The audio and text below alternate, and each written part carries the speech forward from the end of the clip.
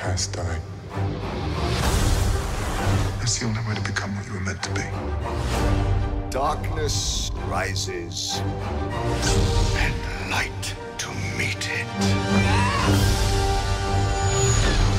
I need someone to show me my place in all this. Come on!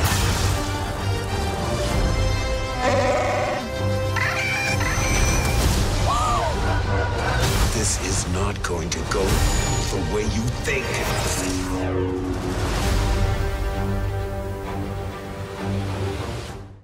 Well, hello, everyone, Star Wars fans. This is your host, Chris, on Inside the Sequel again, and we're continuing our path through the sequel trilogy of Star Wars. If you missed last week we talked about The Force Awakens. And what we're doing for this whole month of November, if you didn't know, is we're going through the sequel trilogy of Star Wars until the very end of the month. And my continuing guest on this podcast for these Star Wars movies is, again, he's back. It's the host of Cobwebs. It's Daniel. Daniel, how are you, guy? Hey, man. Oh, I'm doing good. Very excited to talk about this movie. Not a controversial film at all. So, perfect thing to talk about on Inside the Sequel. As someone who is host of Inside the Sequel and the types of shits and shenanigans we get into, I'm so nervous for today's episode. I think this is the one where people actually kind of get mad. I don't know. I think you have a good base, a good listener base. I don't think they're the type. And plus, you have always had a very explicitly Last Jedi clip in your intro for this podcast. So, if they really hate The Last Jedi that much, then they might have never tuned into this podcast. Oh, true. That's very true. But yeah, for everyone who doesn't know, we're talking about The Last Jedi from 2017. And this is, if we were taking this trilogy by itself, this would be one I want to cover. I would have want to cover it a long, long time ago because it's, it's the second entry in the Star Wars movies. Outside of maybe one, the middle movie for me, when I think of Star Wars, is maybe the most the strongest link from the trilogy. And I dare say, I think in the sequel trilogy, this is also the strongest movie in the trilogy as well. Yeah, I mean, your theory holds true for the most part. You got original trilogy. New Hope is my favorite, but Empire Strikes Back is the conventional favorite, and Empire Strikes Back is still a perfect movie. I'm doing something kind of fun while we're going through this series. Before I rewatch the sequel trilogy we're going to talk about, at some point before that, I rewatched the original trilogy movie. So I watched New Hope, and then I watched Force Awakens, and then I watched Empire, and then went on to Last Jedi. So yeah, Empire is, incredible. Attack of the Clones is generally the consensus least favorite of the prequel trilogy. So your theory goes out the window there. But this one, it seems like this one is either your favorite of the sequel trilogy or it is your least favorite, but it is never in the middle. Yeah, this movie has such a line crossed. You're on one side or the other. And in no other Star Wars movies like that. And I kind of like it, but I hate it at the same time because I think it makes my argument that fandoms are maybe the most toxic things and Star Wars fans are just big babies that need to grow up. It kind of, accomplishes that theory I've always had. Or it's the other one where it's people just like this movie and are the real fans, but, they get drowned out in the chaos. And I don't know. It's been 4 years since this movie first came out in theaters. We went to go see it together when we were in college. And I think your voice definitely got deeper after that night. My balls dropped after I saw this. I didn't get a chance to check that night, but I like to think they did. Dude. So yeah, I've seen this movie so many fucking times, and I know you have too, but I just wish people kind of returned back to their thoughts of when they first saw this movie. Cause I feel like I went very quickly. I just typed in Last Jedi retrospectives on YouTube to get ready for this, just to see maybe if the air is cleared a little bit. And it's such a toxic wasteland that even I don't feel comfortable in. Hey everybody, Ryan Johnson here. Sorry about that, me taking a huge giant dump. I was just too busy shitting all over the Star Wars franchise. This movie took everything that you like about Star Wars, that you love about Star Wars, that you thought you knew about Star Wars, and it on it. And on it again, and then it sets it on fire, and then it's on it again. Fucking thing to say about this movie. It is just rancid diarrhea. So much rage inside of my body that it starts lighting my brain cells on fire. And it's just like, wow, some things maybe just don't change, you know? After I feel like I have to say something after you drew a hard line in the sand by calling Star Wars fans babies and such. Let me just say that I don't intend to come into this podcast going off on angry rants about all of the people who hated this movie. Like, that's not my goal coming into this. I'm really just here to celebrate a movie that I love, but also I watched this for the first time post Rise of Skywalker leading up to this podcast. I hadn't rewatched this movie after Rise of Skywalker came out, I don't think. And I watch this movie a lot, so it's possible.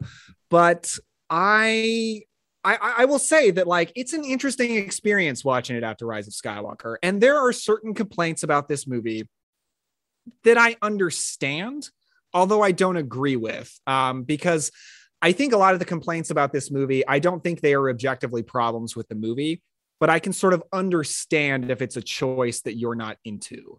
So yes, there are those people out there that are insufferable and obnoxious. And I really had a period of my Star Wars fandom where I was angry at those people and very annoyed at those people. And I've cooled a lot since then. And I haven't even engaged in any conversation about this movie, except with people I know who love it. I have not looked up any discourse about this movie, so I'm not as brave as you. I did not YouTube Last Jedi thoughts from any YouTubers. So I've cooled a lot. So I'm not coming in here angry in any way. I'm just coming in here to celebrate a movie that I love. Bruh, you gotta watch the discourse videos. They're like the most popcorn entertainment I get outside the movie theaters. I don't get enjoyment out of that kind of thing, really. It's just like, if there's a Star Wars movie that people wish they could go back and fix, out of every Star Wars movie, everyone wants to fix this movie. I've noticed, whether it's TikTok, it's YouTube, it's something, it's always this movie. But it's weird because this movie made so much fucking money. This movie was like, it has like the tomato meter has like such a divide as well. You know, people talk about like Eternals and like all these other movies, like the fans loved it, but the critics hate it. And this kind of argument of like how we rate movies now, you know, I feel like Last Jedi was kind of like that too. I feel like it was the movie that kicked that off. I don't feel like people were really talking about the difference between the critics and the fans on Rotten Tomatoes before this movie. This movie was a turning point in fandom, I think. This is where blockbuster movies became contentious. And I don't feel like they were as much before this. You know, you had your anger about casting decisions and stuff like that. There were people that were angry about Ben Affleck being cast as Batman and such. But I do feel like this was a bit of a turning point in fandom. It was a strange time for sure, 2017. Yeah. And, you know, Rian Johnson gets to take the mount after J.J. Abrams' Force Awakens. So we talked a lot about J.J. Abrams. Let's talk about Rian Johnson. I know you said you watched one of his movies recently. At least I saw on Letterboxd. What are your thoughts on him? Like, when coming into this movie, I didn't know a lot of works outside of Looper for Rian Johnson. I didn't watch Brick yet. I knew of Brick, but I didn't see it. To me, it was just like another, from what I understood, a guy who was a big Star Wars fan coming in to do a Star Wars movie.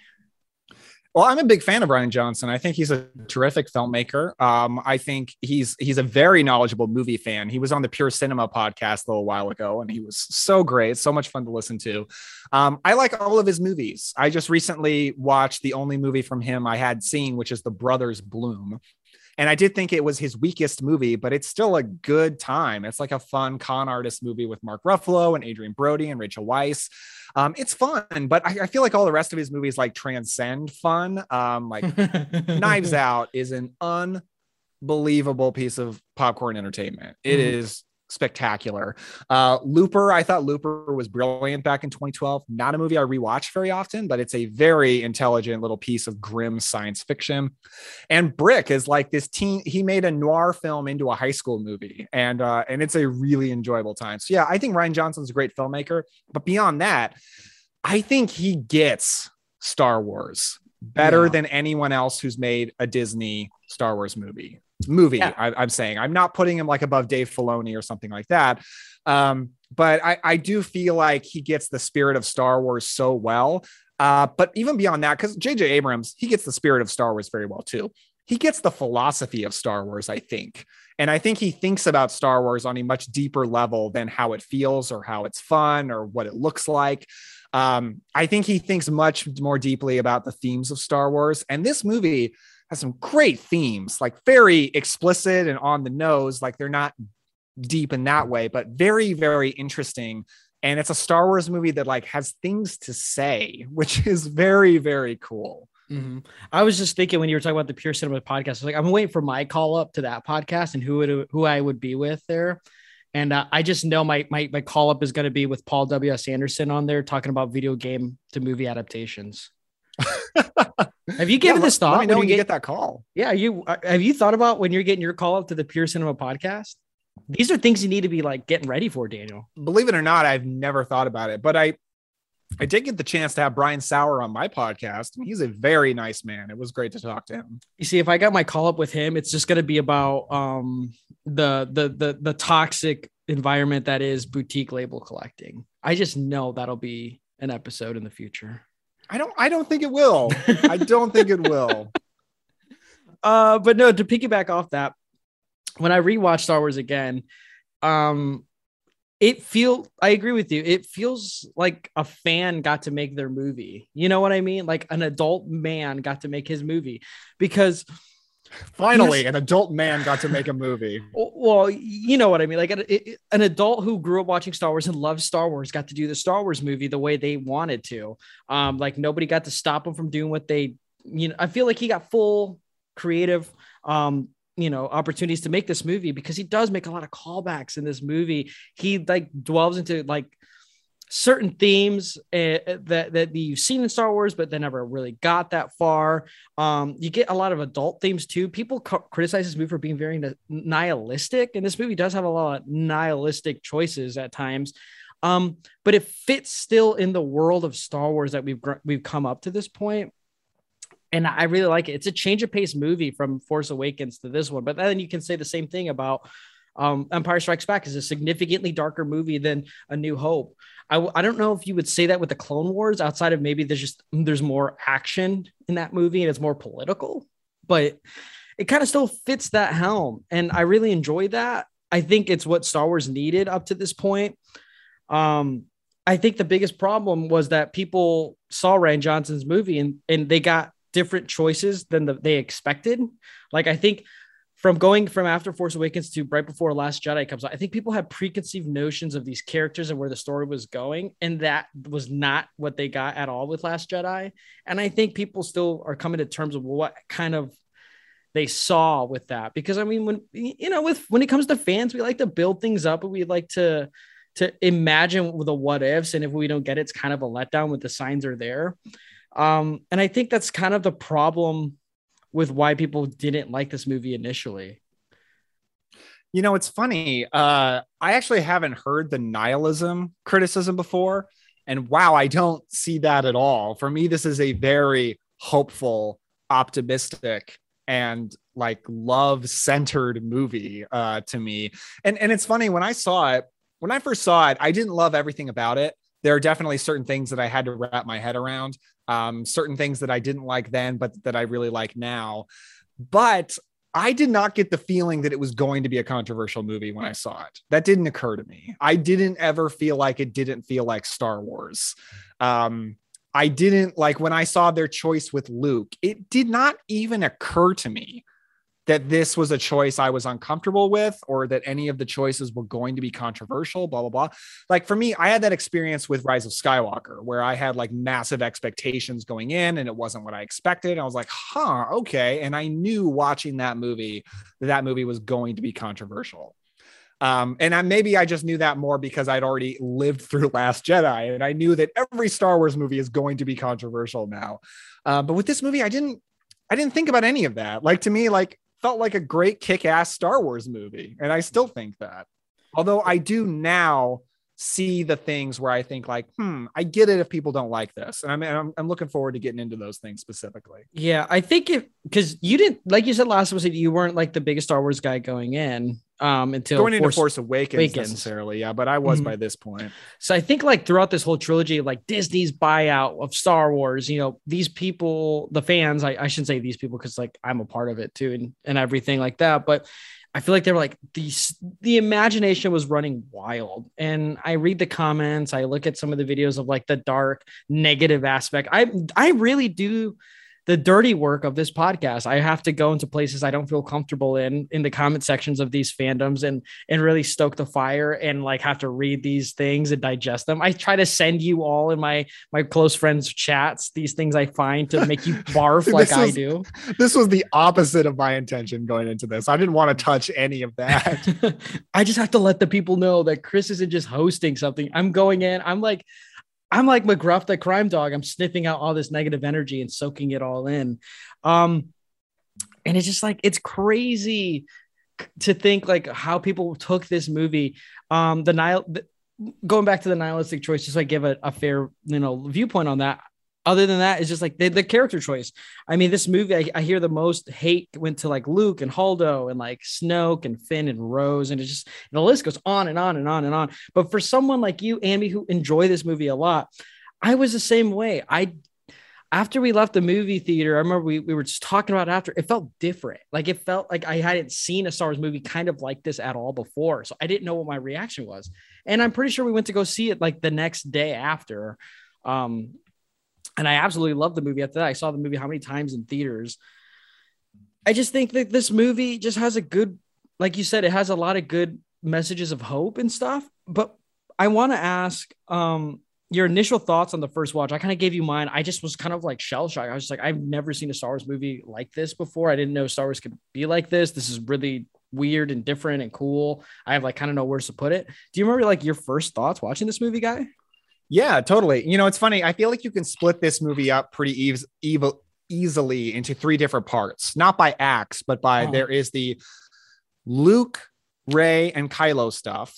There is the Poe and Holdo stuff, and there is the Finn and Rose stuff. And my initial opinion going when I finished the movie was I was flat out head over heels, down on my knees. Will you marry me to everything with Rey, Luke, and Kylo? Everything in there I adored.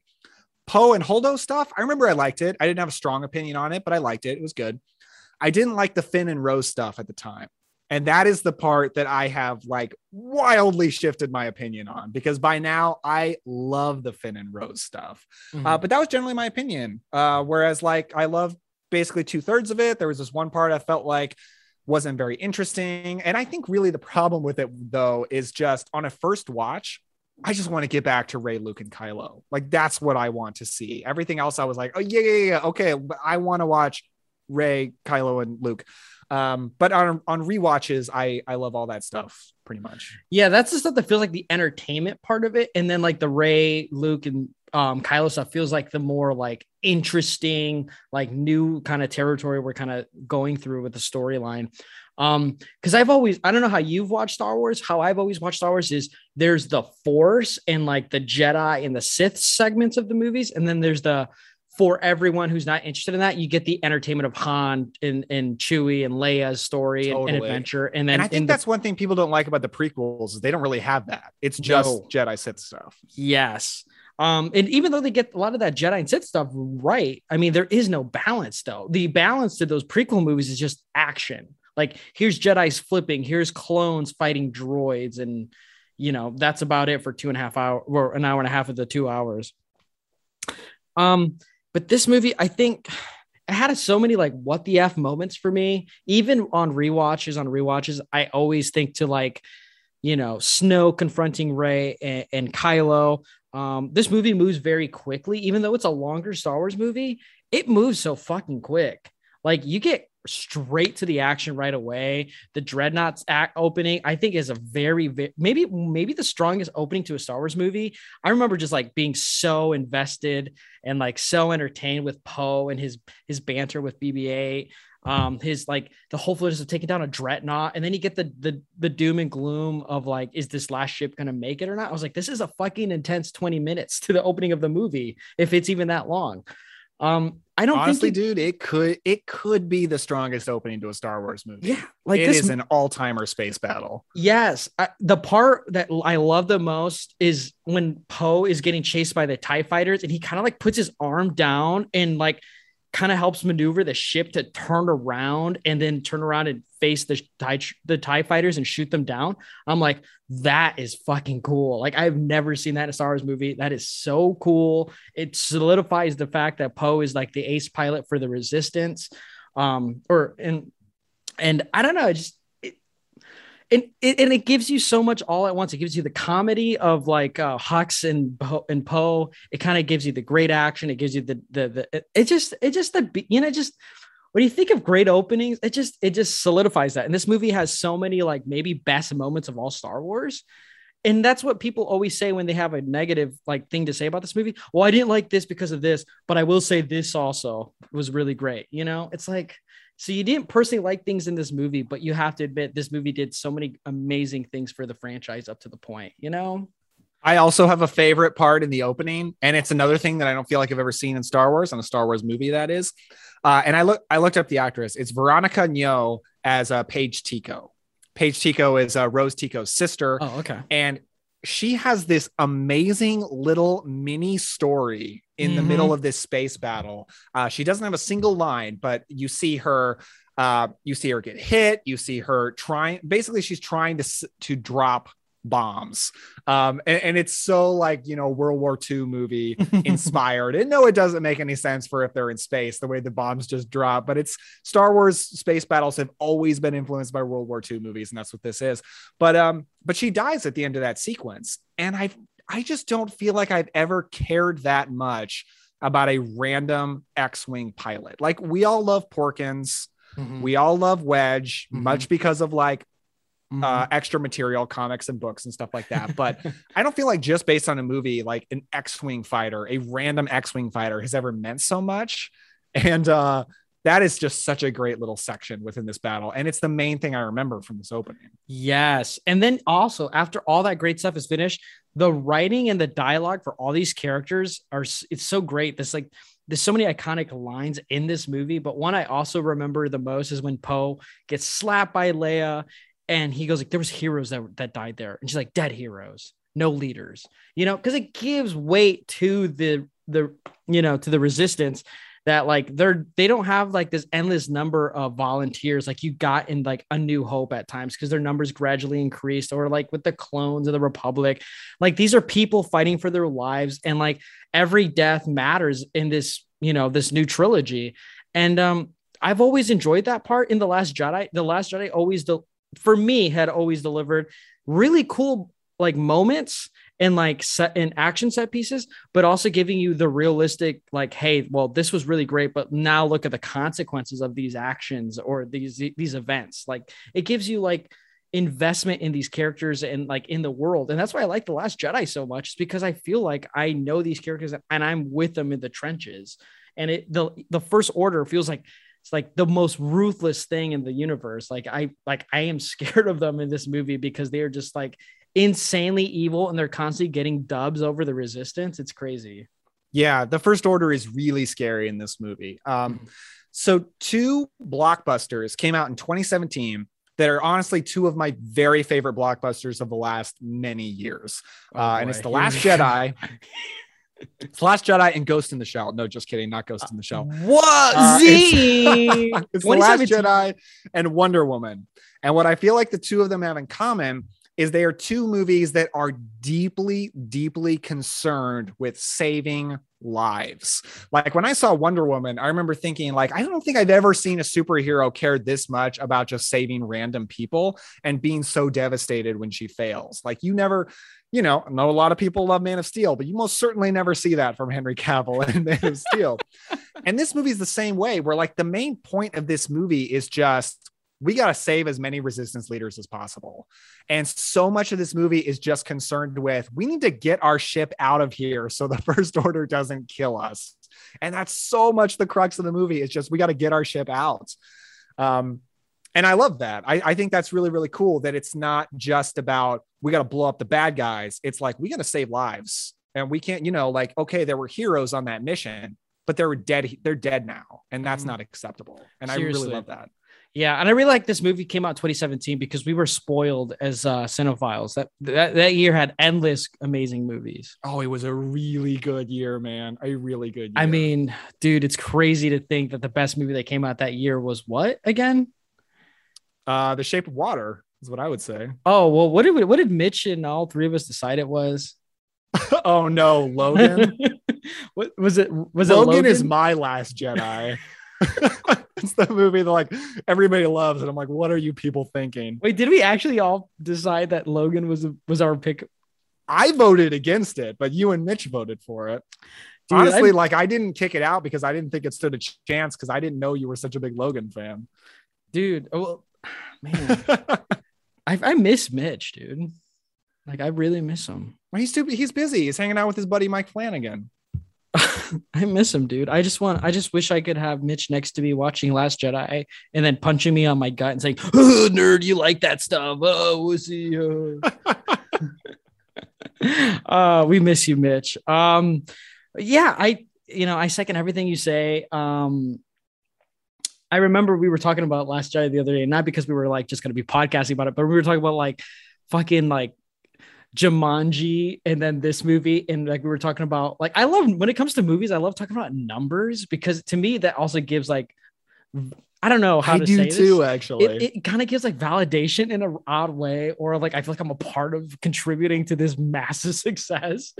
Well, I think it's interesting because like what movies make money determines what other movies you're going to get in the future. Yeah. And Last Jedi made so much fucking money, like out of my It's the top grossing movie of 2017. I mean, let's not beat around the bush here. It made more money than any movie that year. And you know what? Without even the movie coming out, the fucking poster alone and the trailer was more than enough to make that like warrant. Like, do you remember when that trailer got announced and seeing that poster? My eyes were my head was spinning. I was like, what the fuck is this movie gonna be about? And then people like philosophers of the Star Wars Reddits were like, oh, always remember the villain looms behind the poster and it's fucking Luke Skywalker, and people were having all these thoughts and stuff.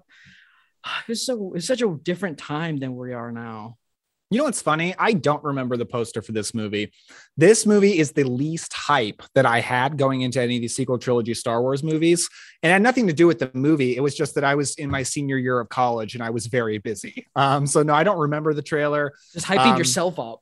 I didn't like, it wasn't a big deal when I went to see it. Like I went, I mean, I was really happy to see a new Star Wars movie, but I remember we went to college in a small town and we went to the theater there in that town and it wasn't even sold out. Like it was the polar opposite from my opening night Force Awakens experience. It just felt like going to see a movie. One of my biggest stresses that night was wondering if we were going to get good seats or even tickets for that movie. Yeah. And then there weren't even very many people in there.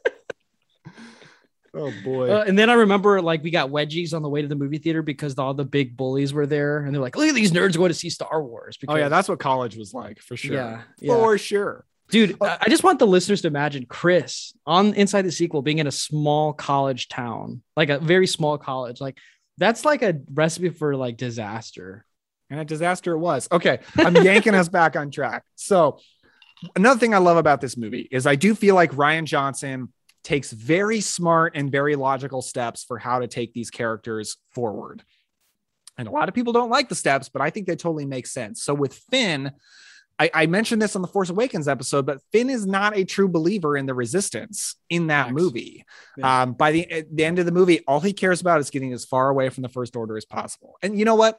Let's talk about the Finn Rose storyline. Because this is something that like I wasn't into the first time. And I think what the Finn Rose storyline really reminds me of now is an episode of the Clone Wars or one of the like animated Star Wars shows. Like it kind of feels like that to me, which makes me kind of like, yeah, it makes sense that I wasn't as into it the first time because I want to get back to the massive, epic awesomeness of Rey, Kylo, Luke.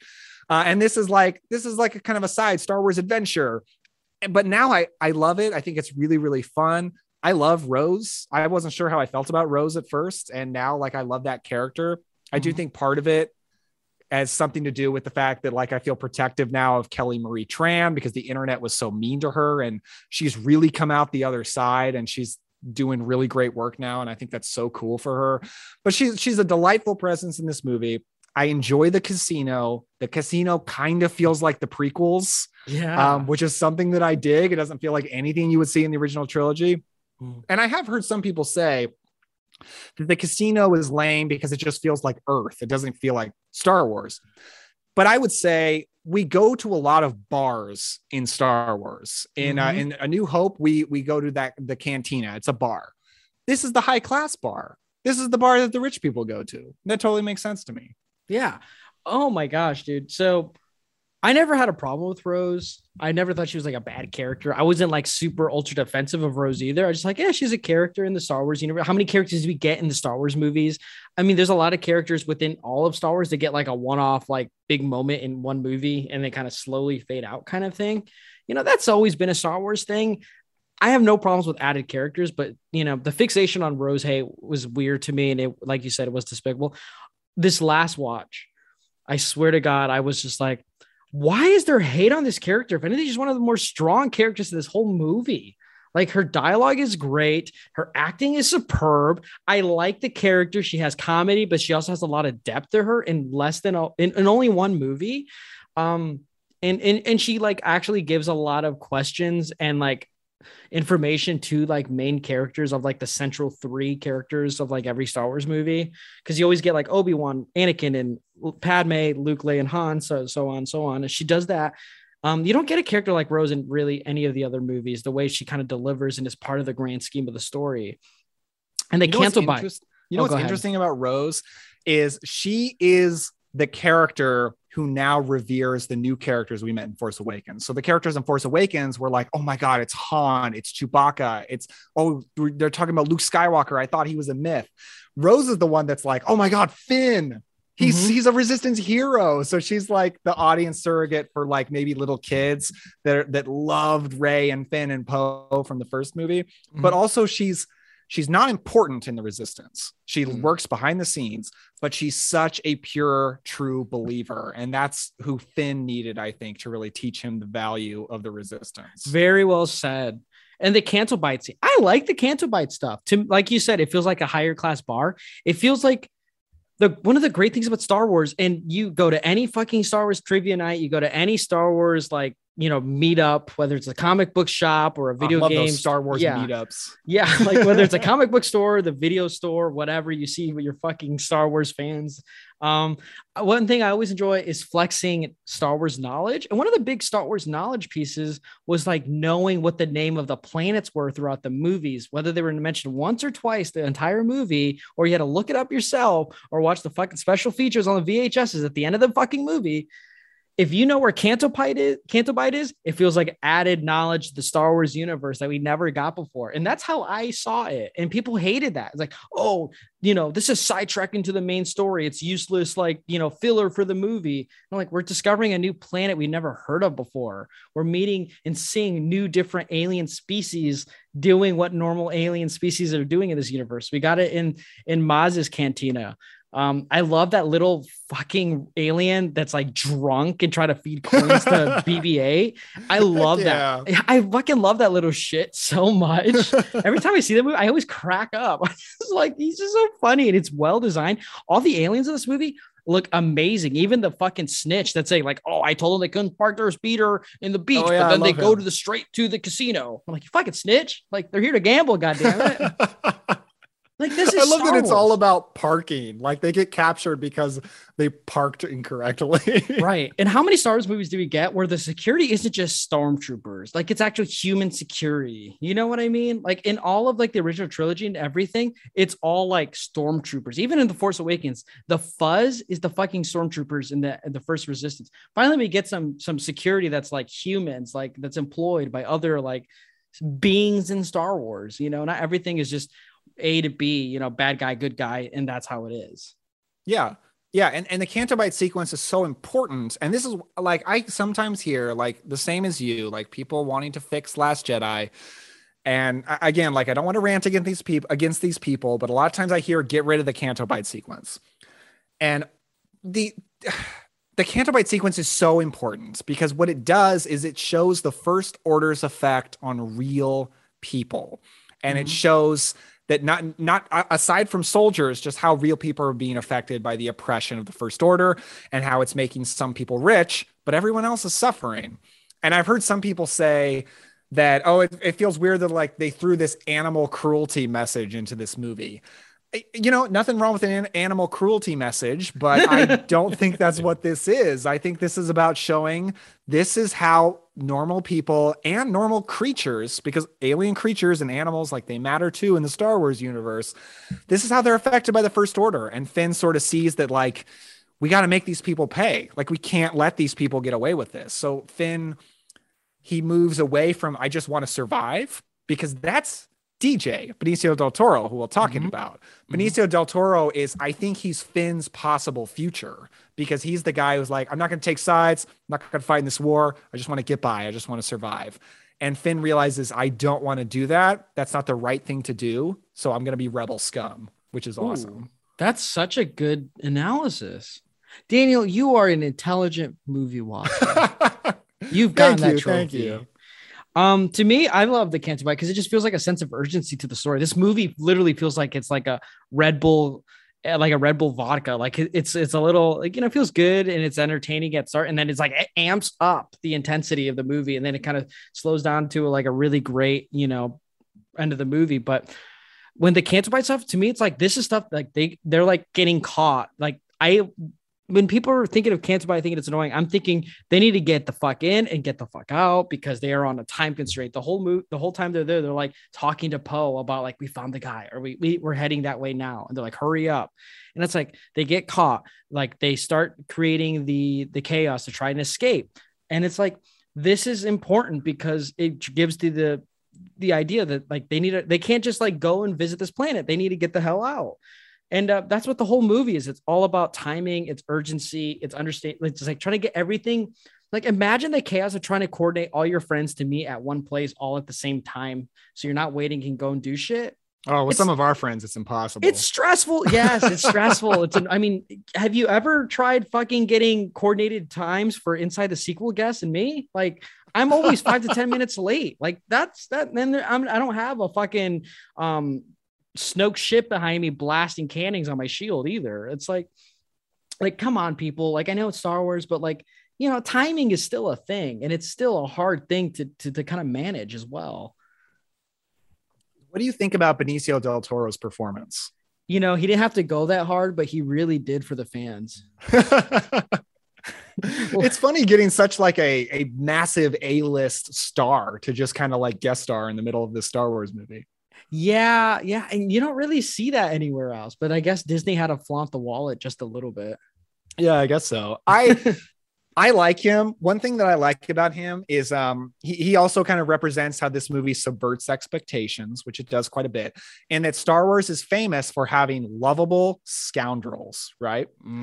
And you kind of think that might be DJ, but no, in the end, he's just a scoundrel. Like, he's just a dick, and he is not going to be redeemed. And I love how he exits the movie where Finn's like, oh, you're going to regret this or something like that. And he just says, maybe.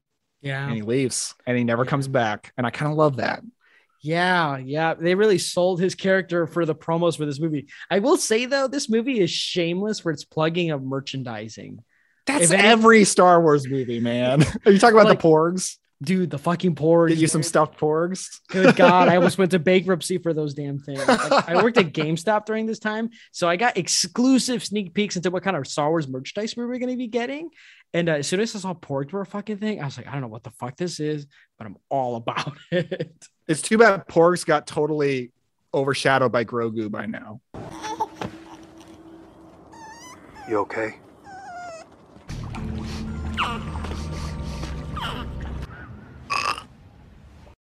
Oh my God, seriously. Like I've taken the Porg Xing stickers off my car and shit like that. Yeah, it's 100% Grogu. I almost bought a Chia Pet Grogu the other day. That's the lasting impact on it. And that's what Grogu is goated.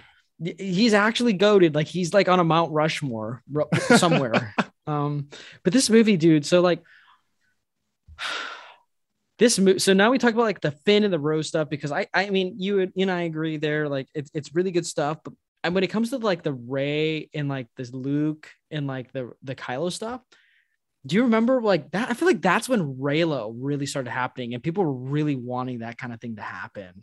All because we saw Adam Driver shirtless. And it's like, yes, it's hot as hell, but like just because he's shirtless doesn't mean we want to, like wipe him up.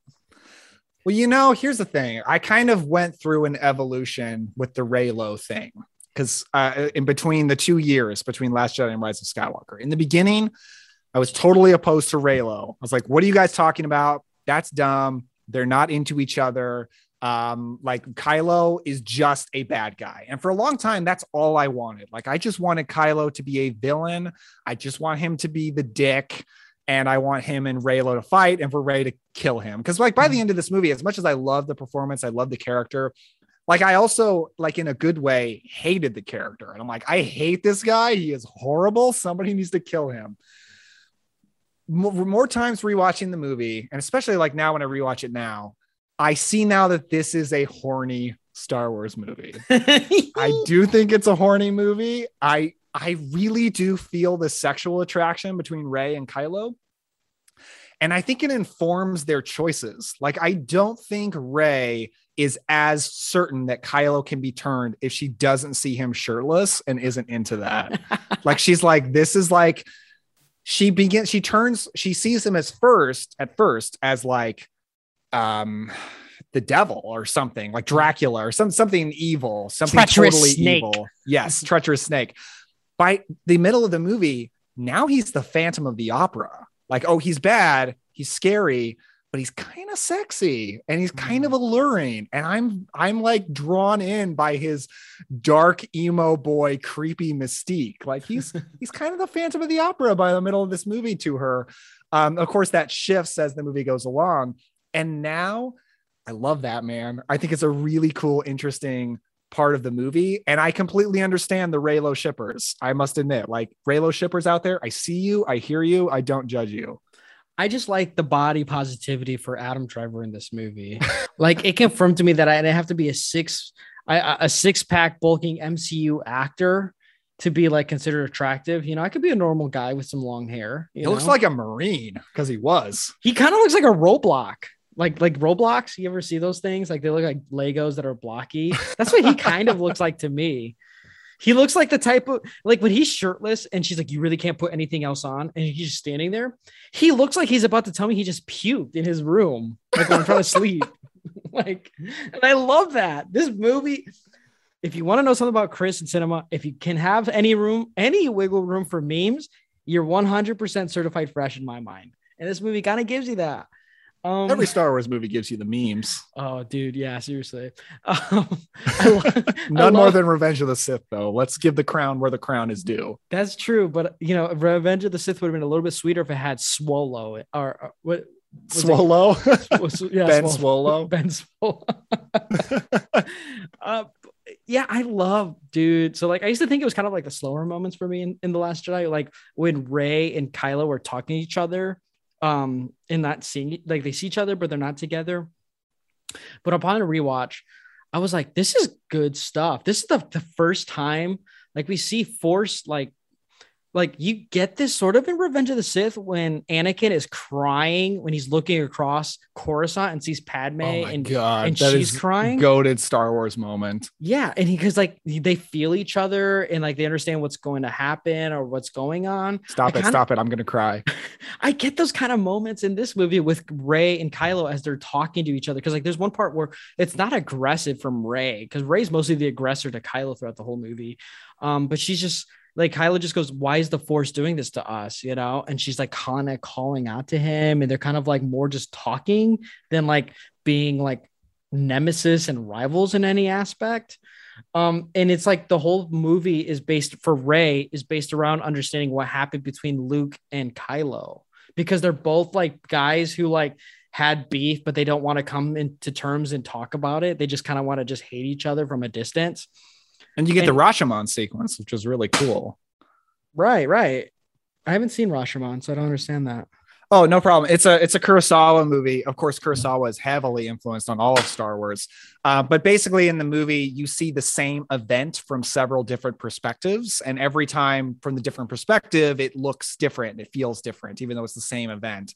And that's what you get in this movie, where you see Luke consider killing Kylo from his perspective and from Kylo's perspective. And from his perspective, he's like, a momentary lapse of judgment. I never would have done that. And then Ben misunderstood me. And from Kylo's perspective, it's like, this old bastard is gonna murder me. Fuck him. I am leaving. And it's interesting, seeing the exact same thing, and they both perceive it very differently. But I think the way both of them perceive it is like understandable. Well, this is one of the few times in Inside the Sequel where Chris doesn't understand a Criterion film reference. I just want that to be made now. Rashomon is it's pretty good. I think you should check it out. It's pretty good. Yeah. Dude, you think we talk about Criterion films on this fucking podcast? I'm so sorry. I didn't mean to. It was an accident. But yeah, to me, that stuff is very, very good, because not only is it good writing and it's good dialogue and there's a lot happening, but it probably is some of the sexiest cinematography throughout the whole movie. Oh my gosh, island, yes. The island, like, that's another thing I have in my notes.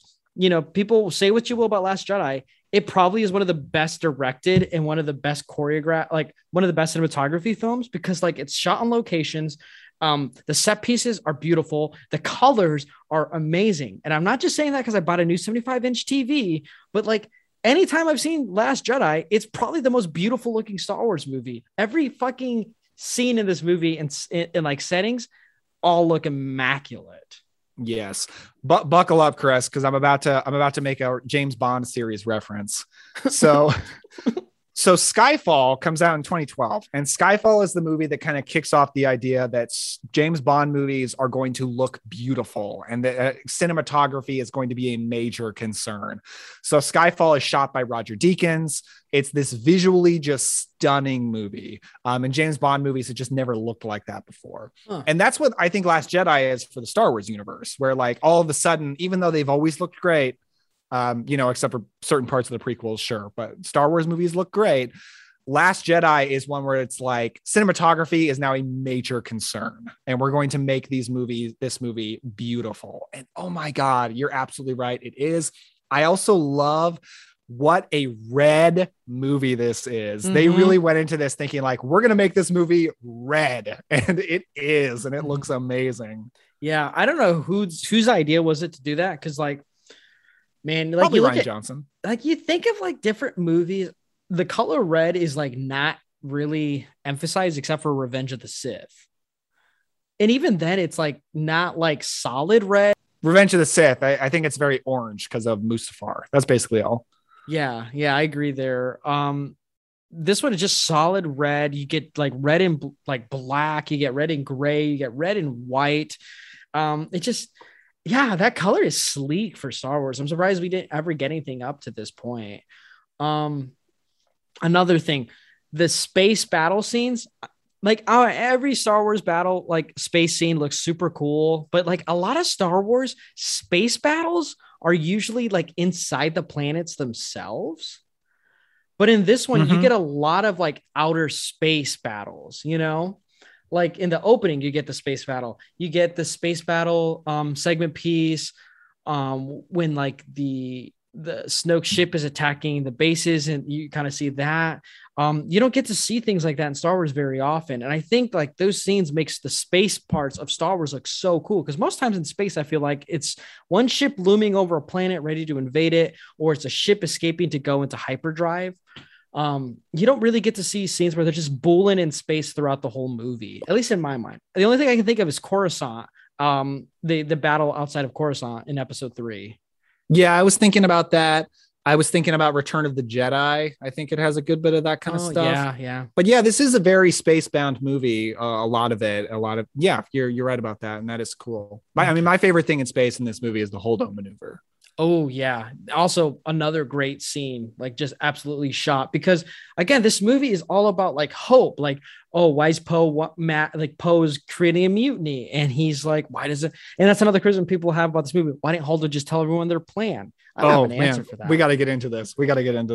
Let's start with that first, and then we'll go ahead to like one thing I said. But yeah, Poe getting cheesed about Holdo's plan. Is a big criticism. Like, I don't think that ruins a movie for me. Like, if you're going to get mad about that, you must not like movies. So I love the Poe stuff. The criticism of it that I understand is the fact that Poe is counterproductive to the plot of this movie, basically, and that he doesn't realize it, but he is actively working against the objectives of the film, and he sends Finn and Rose on sort of a wild goose chase to ultimately accomplish nothing. I understand if you don't like that. I get it. For me, this is a very character-based movie, far more than it is a plot-based movie. Yeah. And I think what Rian Johnson really wanted to do is he saw, okay, Poe, he's in Force Awakens. We love him. He's charming. He's not a character yet. Like he does very little in the film. He's just cocky and cool and charming. So he's like, let's tear this guy down. Like, if we're going to make this guy a real hero in Star Wars, let's make him earn it. And the Poe segment really embodies the main theme of the movie, which is explicitly stated by Yoda in an amazing scene that we'll talk about more, which is the greatest teacher failure is. And this movie is all about characters growing through their failure. So we think that Poe, because he's Oscar Isaac and he's cool and we like him and he's in the last movie, we think he's right. And we think, he is the only one that knows the right thing to do. Holdo is sort of like the stupid captain or the evil captain or something like that. And he has got to fight against the system, fight against the man to do the right thing.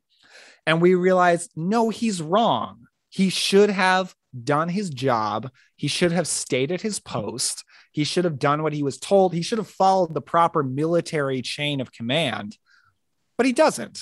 And we realize by the end of that sequence, oh, we shouldn't have been on Poe's side all this time because he's wrong.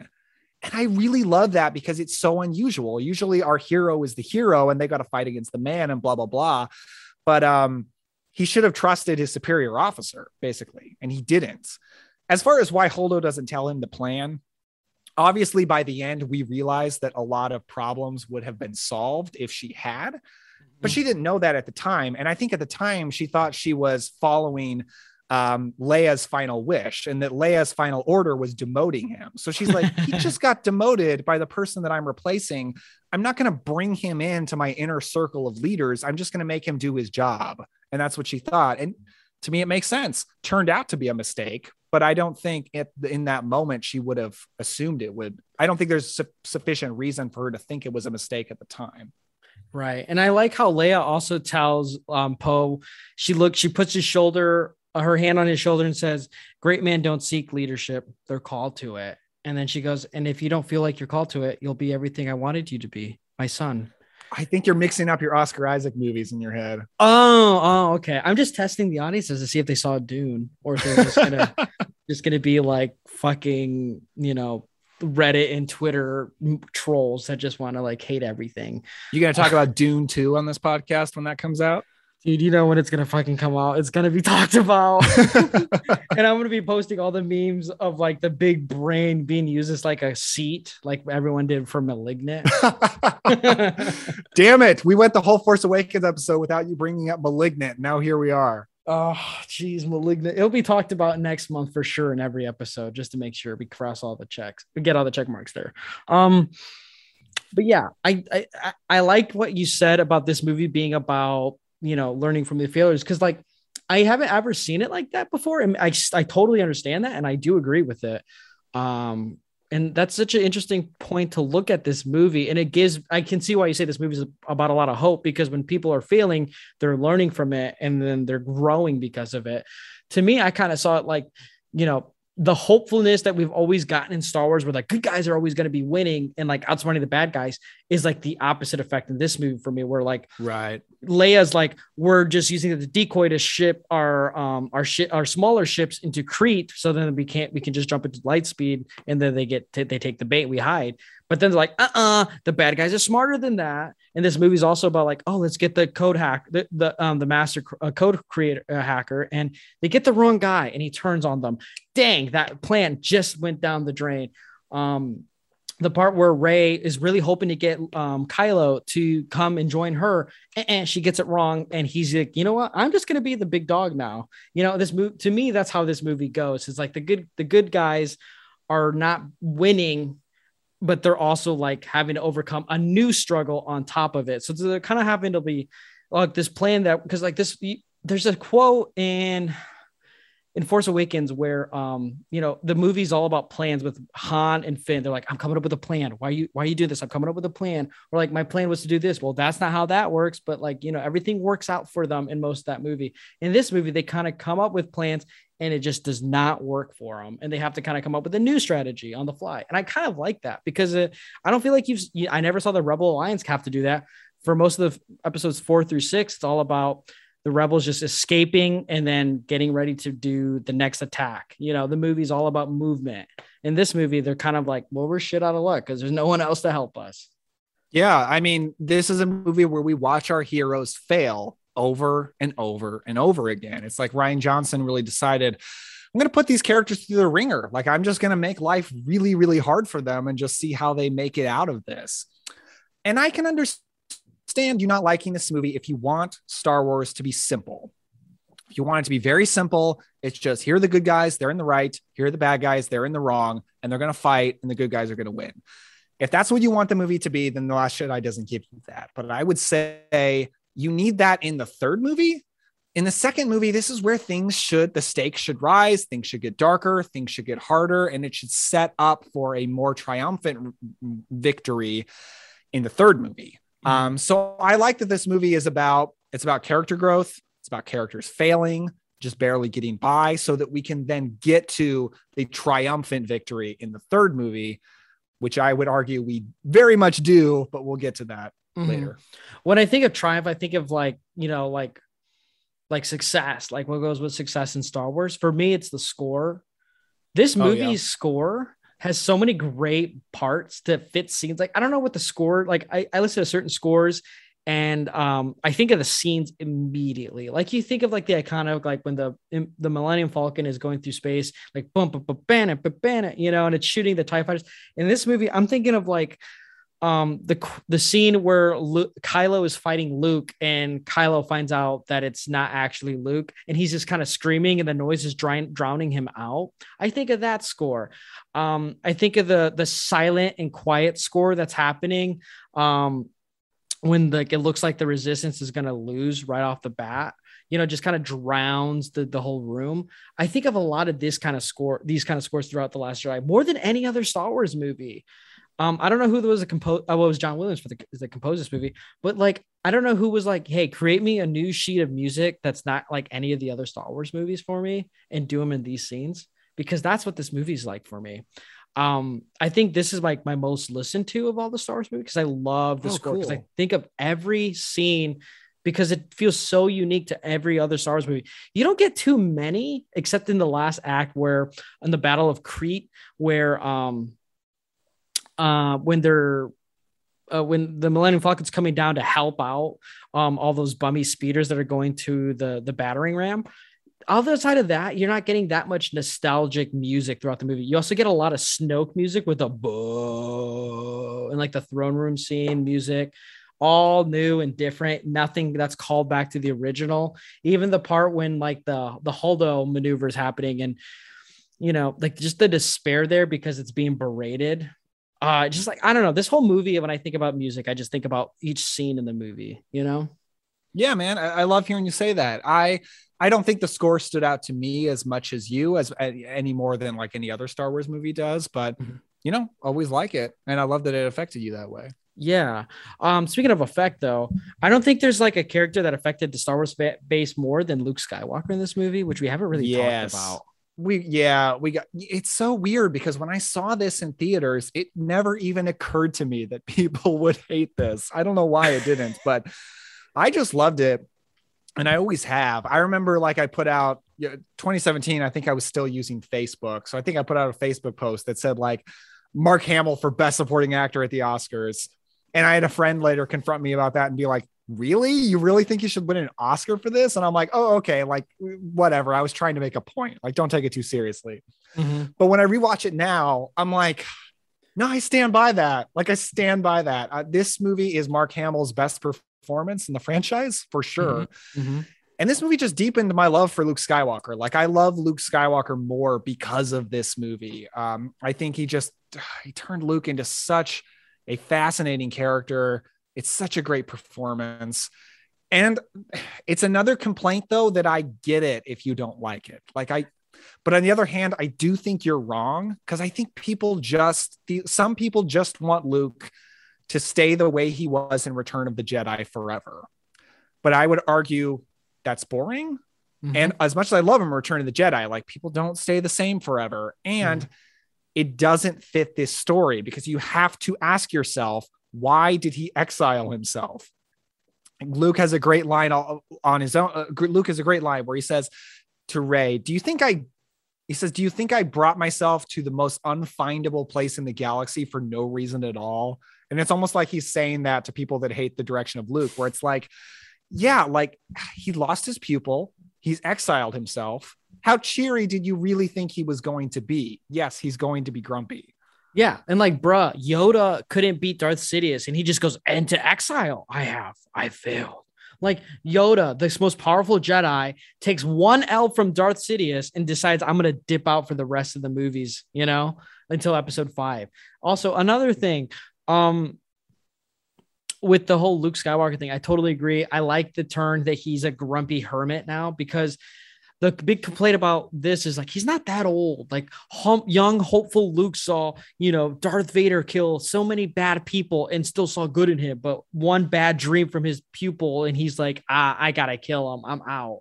And it's like in the movie, he literally explains it was a moment that fleeted like a bad dream. Like he was like, I should do it. Oh, wait, no, I'm not going to do this kind of thing at the wrong time in the wrong place. But that's always been Luke's character. He's always been kind of like emotions first. He kind of dives right into it. He's very hopeful. He's very powerful, but like, let's not forget, this is the guy that also like, slashed Darth Vader's arm. And then in Return of the Jedi, when the Emperor or when Darth Vader mentions his sister, he just kind of screams no and starts battery ramming him again to the pulp. Like Luke Skywalker isn't this perfect Jesus character.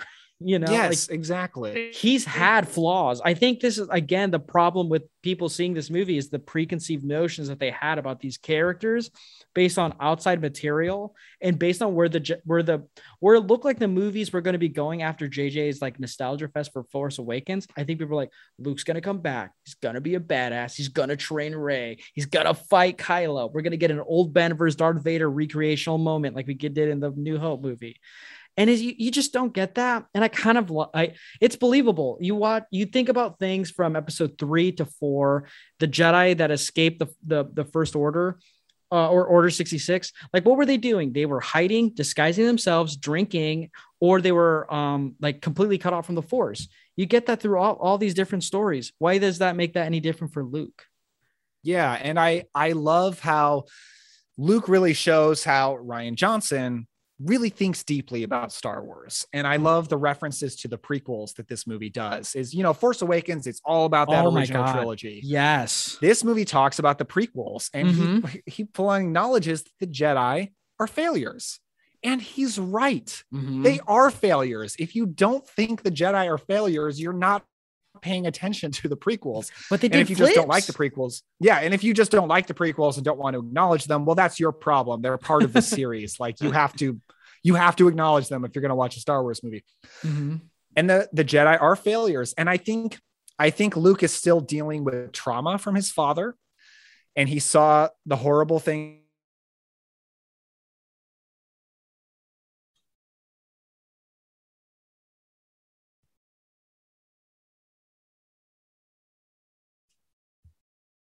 can't do this. The Jedi failed before. I thought I could do better. I couldn't. The same thing happened again. I can't let this keep happening.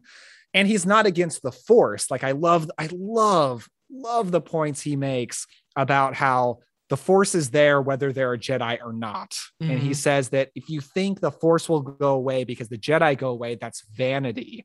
And he's so right. Mm-hmm. But Luke is wrong about wanting the Jedi to go away. This movie is not saying Luke is right in this moment. He's wrong. He believes he's right, but he's not. And by the end of the movie, he's turned around and he says, I will not be the last Jedi. So if you think this movie is against the Jedi, it's not. It's Luke acknowledging the Jedi's failures, having a real existential crisis about it, but coming out the other side. Mm-hmm. Also, we got to remember Luke is like the only Jedi for how long? Like, yeah, he has no one to help him and understand this stuff that he was barely grasping at the end. Return of the Jedi, like Return of the Jedi, Luke shows up to Jabba's palace, but he's still like prime, like he's just like not the type of Jedi you think in the prequel movies type of prepped Jedis. Like he's kind of learning it all on himself with the help of Yoda, but like it's not like the same kind of help like Anakin got with Obi-Wan and all the other Jedi and the inspirations around him. So like, and also the pressure, like being the last Jedi to like, you know, bring balance to the Force again, with also having the daddy issues. Like he was not the most well-equipped teacher to lead a new generation of Jedi. Like regardless of what the EU says and regardless of what fans think of Luke Skywalker, he just wasn't that. And I've never thought that either. To me, the coolest thing about Luke Skywalker, besides the hairdo, was the green lightsaber. Like that was the coolest things about Luke Skywalker. The sequel trilogy is woefully low on green lightsabers. Seriously. The green lightsabers are cool. I mean, like they're all so cool. They're my favorite. Yeah, all the coolest Jedis get them. I mean, you think Liam Neeson isn't cool? Well, actually, revert that quote back because dude, Qui-Gon Jinn probably is the coolest Jedi. Coolest hairdo, maybe the coolest hairdo next to the Obi-Wan Kenobi Padawan hairdo that he got. That's ugly. Padawan hairdo is the worst. I kind of like the Jedi braid. It looks kind of cool. You should get one. But that rat tail. I can't grow it that long. But the Jedi mullet is pretty sweet too. You get it with Kylo and you get it with Obi-Wan and Anakin in Episode 3. I don't think Kylo has a mullet. I wouldn't call it a mullet. What would you call it? Like just a long hairdo? I think he just has long hair. Because he has that, and Anakin got it in 3, and Obi-Wan had it in 2. He's got like 70s rock star hair. Not 80s rock star hair. You see, we got to make a tier list of Jedi with the best hairdo one of these days. We got to rank the Jedi dudes. Oh man, tough call. I want to see what Yoda's hairdo looks like when he's young. Oh yeah, I don't know, but Mace Windu's clean scalp looks pretty sleek. It does. Okay, we're way off track. We're way off track. Right. Let me ask you this: what did you think about Luke's return in The Mandalorian? So to me, that was a response to people wanting to see what Luke was like before he got to the old hermit look. And to me, that it was such an awesome reveal. I thought it was Ahsoka at first. And then when I saw that it was Luke, I was like, there's no fucking way that they're doing this. They did. And it was really cool. But I had more questions than like disbelief than anything else. I was like, okay, so what does this mean for everything? Because when I think of Star Wars, I like the characters a lot, but I think of like timeline. I think of like, you know, where does this fit in the space and time of the story and the arc? But yeah, it totally was a super cool scene that showed how awesome Luke was. But I don't need a full-fledged movie like that. You know what I mean? Yeah. Like I admit, and this is a part of myself that I basically purged out, and I'm glad I've gotten rid of it. It's my anger towards people that hate Last Jedi. And I had a knee-jerk reaction at first of like, oh, I see people who hate Last Jedi. Like, this is what you want, this boring bullshit. But I've softened a lot on that since then. And now, like, I like that part in The Mandalorian because it's Return of the Jedi Luke. And it completely makes sense that it would be Return of the Jedi Luke then. It completely makes sense that at that point in the time period, he would be exactly like he is in Return of the Jedi. True. But this is 30 plus years later, a long time. A lot has changed. And if you're mad that he's changed, ask yourself, like, how much have you changed in the past, like 5 years? I've changed in the last 5 years. I've really changed in the last 10 years. Like people people change, and this Luke has gone through a lot. And if you don't like it, I kind of have to ask, like, do you really want to see the story of Luke continue? Or do you just want to like rewatch Return of the Jedi? And if you just want to rewatch Return of the Jedi, that's fine. But if you want to see Luke's story continue, this is what we get. And I love it. I think it's phenomenal. It's kind of like the Obi-Wan and Old Ben kind of thing, because people love Ewan McGregor and they love the Obi-Wan from the prequel movies, but like Old Ben in episode 4 is a completely different character than the Obi-Wan we get in Revenge of the Sith. That's funny. I don't really think he's that different. I think Obi-Wan Kenobi is a better person than Luke Skywalker is. That's maybe true, but I think Old Ben is just like all about just guarding Luke, but he's like no, like when he sees Leia's projection march, he's like, no, I'm too old for this kind of thing, you know, like I don't want to help the rebellion, like I'm just here isolated doing my own kind of thing. Oh, see, I totally disagree. I think he does. I think he's trying to get Luke to come along with him. I think it's kind of tactic. By the way, how excited are you for the Kenobi series coming? I don't know if I shared my thoughts with you, but I think it was one of those things I thought was never going to happen. It was always going to be a fan theory, but the fact that it's actually happening has me so excited. I'm like over the moon. It's my most anticipated anything. Which is like, you know me, I'm not like a show, like a TV show kind of guy, but like, you know, I watched Mandalorian and I fell in love with that. I was late as hell to the party for that. So like, I'm more excited for like Star Wars TV shows than like MCU stuff or like anything like Game of Thrones or any of whatever Mike Flanagan or popular Star or TV shows are kind of thing. Hey, you leave Mike Flanagan alone. Otherwise I'm with you. but yeah, when I heard the Kenobi thing was happening, I was like, holy shit. Like that's kind of like a generational kind of thing. Like that's like insanely hype. You know what I mean? I just could not believe it's actually happening. It's going to be the true follow-up to the prequels. Like we haven't gotten, even though the sequel to the prequels is technically A New Hope, it's, you know, it's not a follow-up to the prequels really.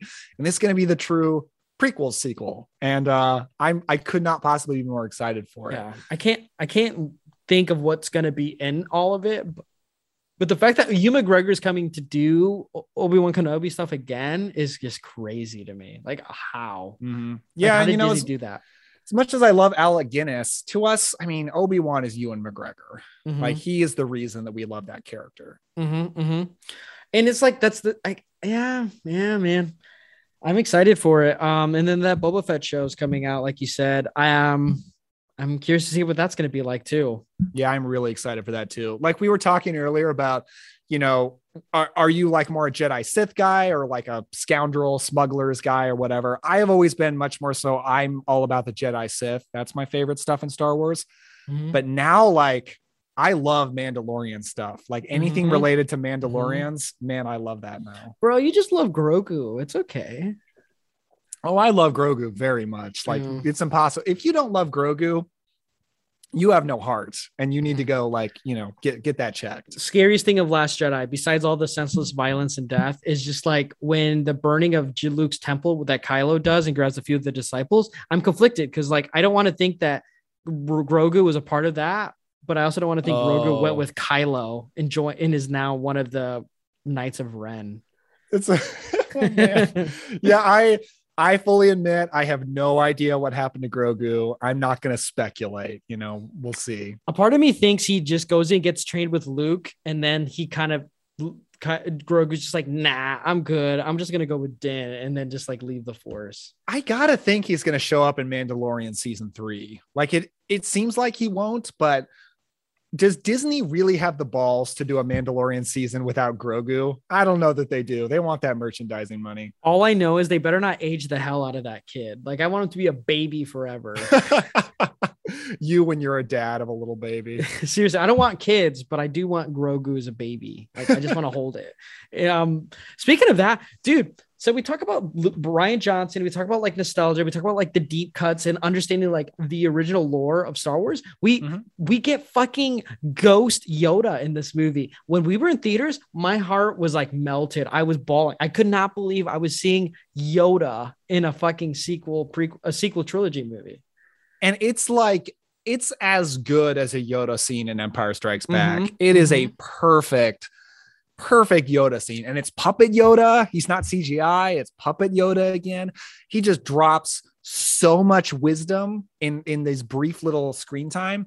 And he's a little shit. And let's face it, like Yoda in Empire Strikes Back, he's a little shit. And he is in this movie. He's giggling. He's messing with Luke like he used to in Empire. And he has just so many great lines.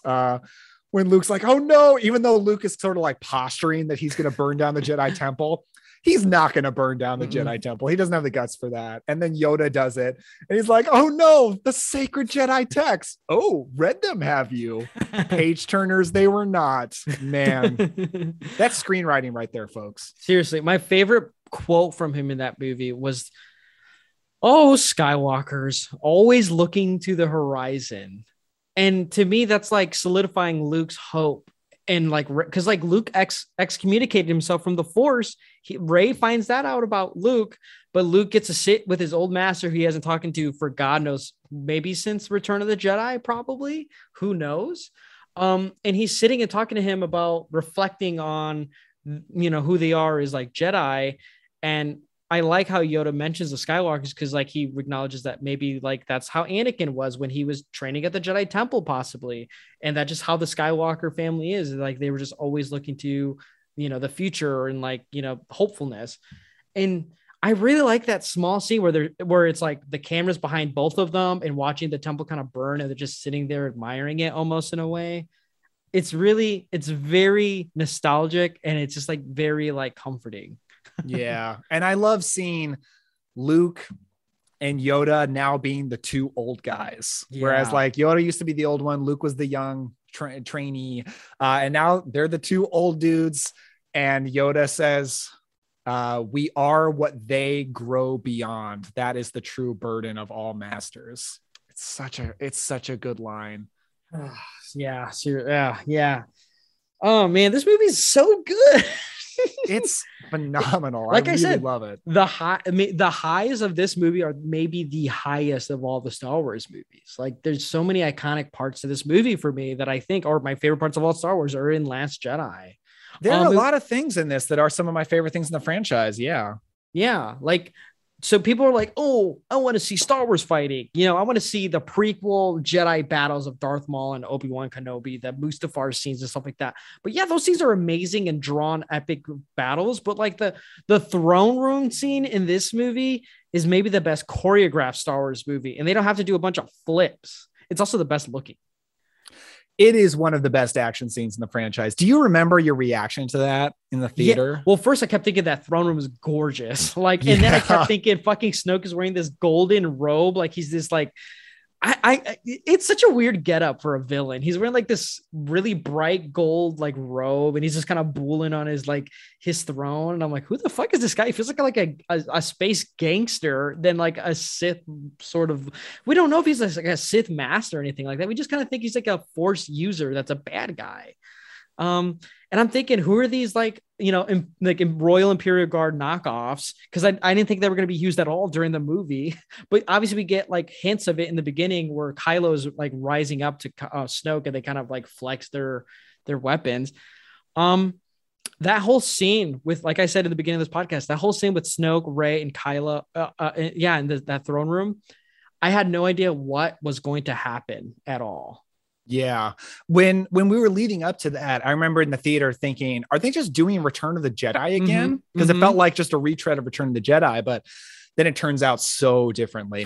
First of all, I love how the movie sets up that Snoke and Kylo have a bad relationship. So bad. And Kylo does not like Snoke. And it seems, and we think that maybe Kylo is going to kill Rey. Well, no, I thought maybe Kylo was going to try to kill Rey. I didn't think Rey was going to die. But I was not expecting Kylo to kill Snoke. And that is a brilliant moment. And I'm not quite sure if he planned to kill Snoke or if it was just kind of a gut reaction. I lean towards the fact that it was a gut reaction and that he didn't want to kill Rey. I do think Kylo was attracted to Rey and he is very interested in her. And they're on this like converging path where they're I do like how Rise of Skywalker leads up to this whole idea that they're a dyad in the Force, because you totally feel that in this movie where they feel like two halves of a whole. So I don't think Kylo was ever going to kill Rey. And I think he would probably rather kill anybody rather than kill Rey, and he does.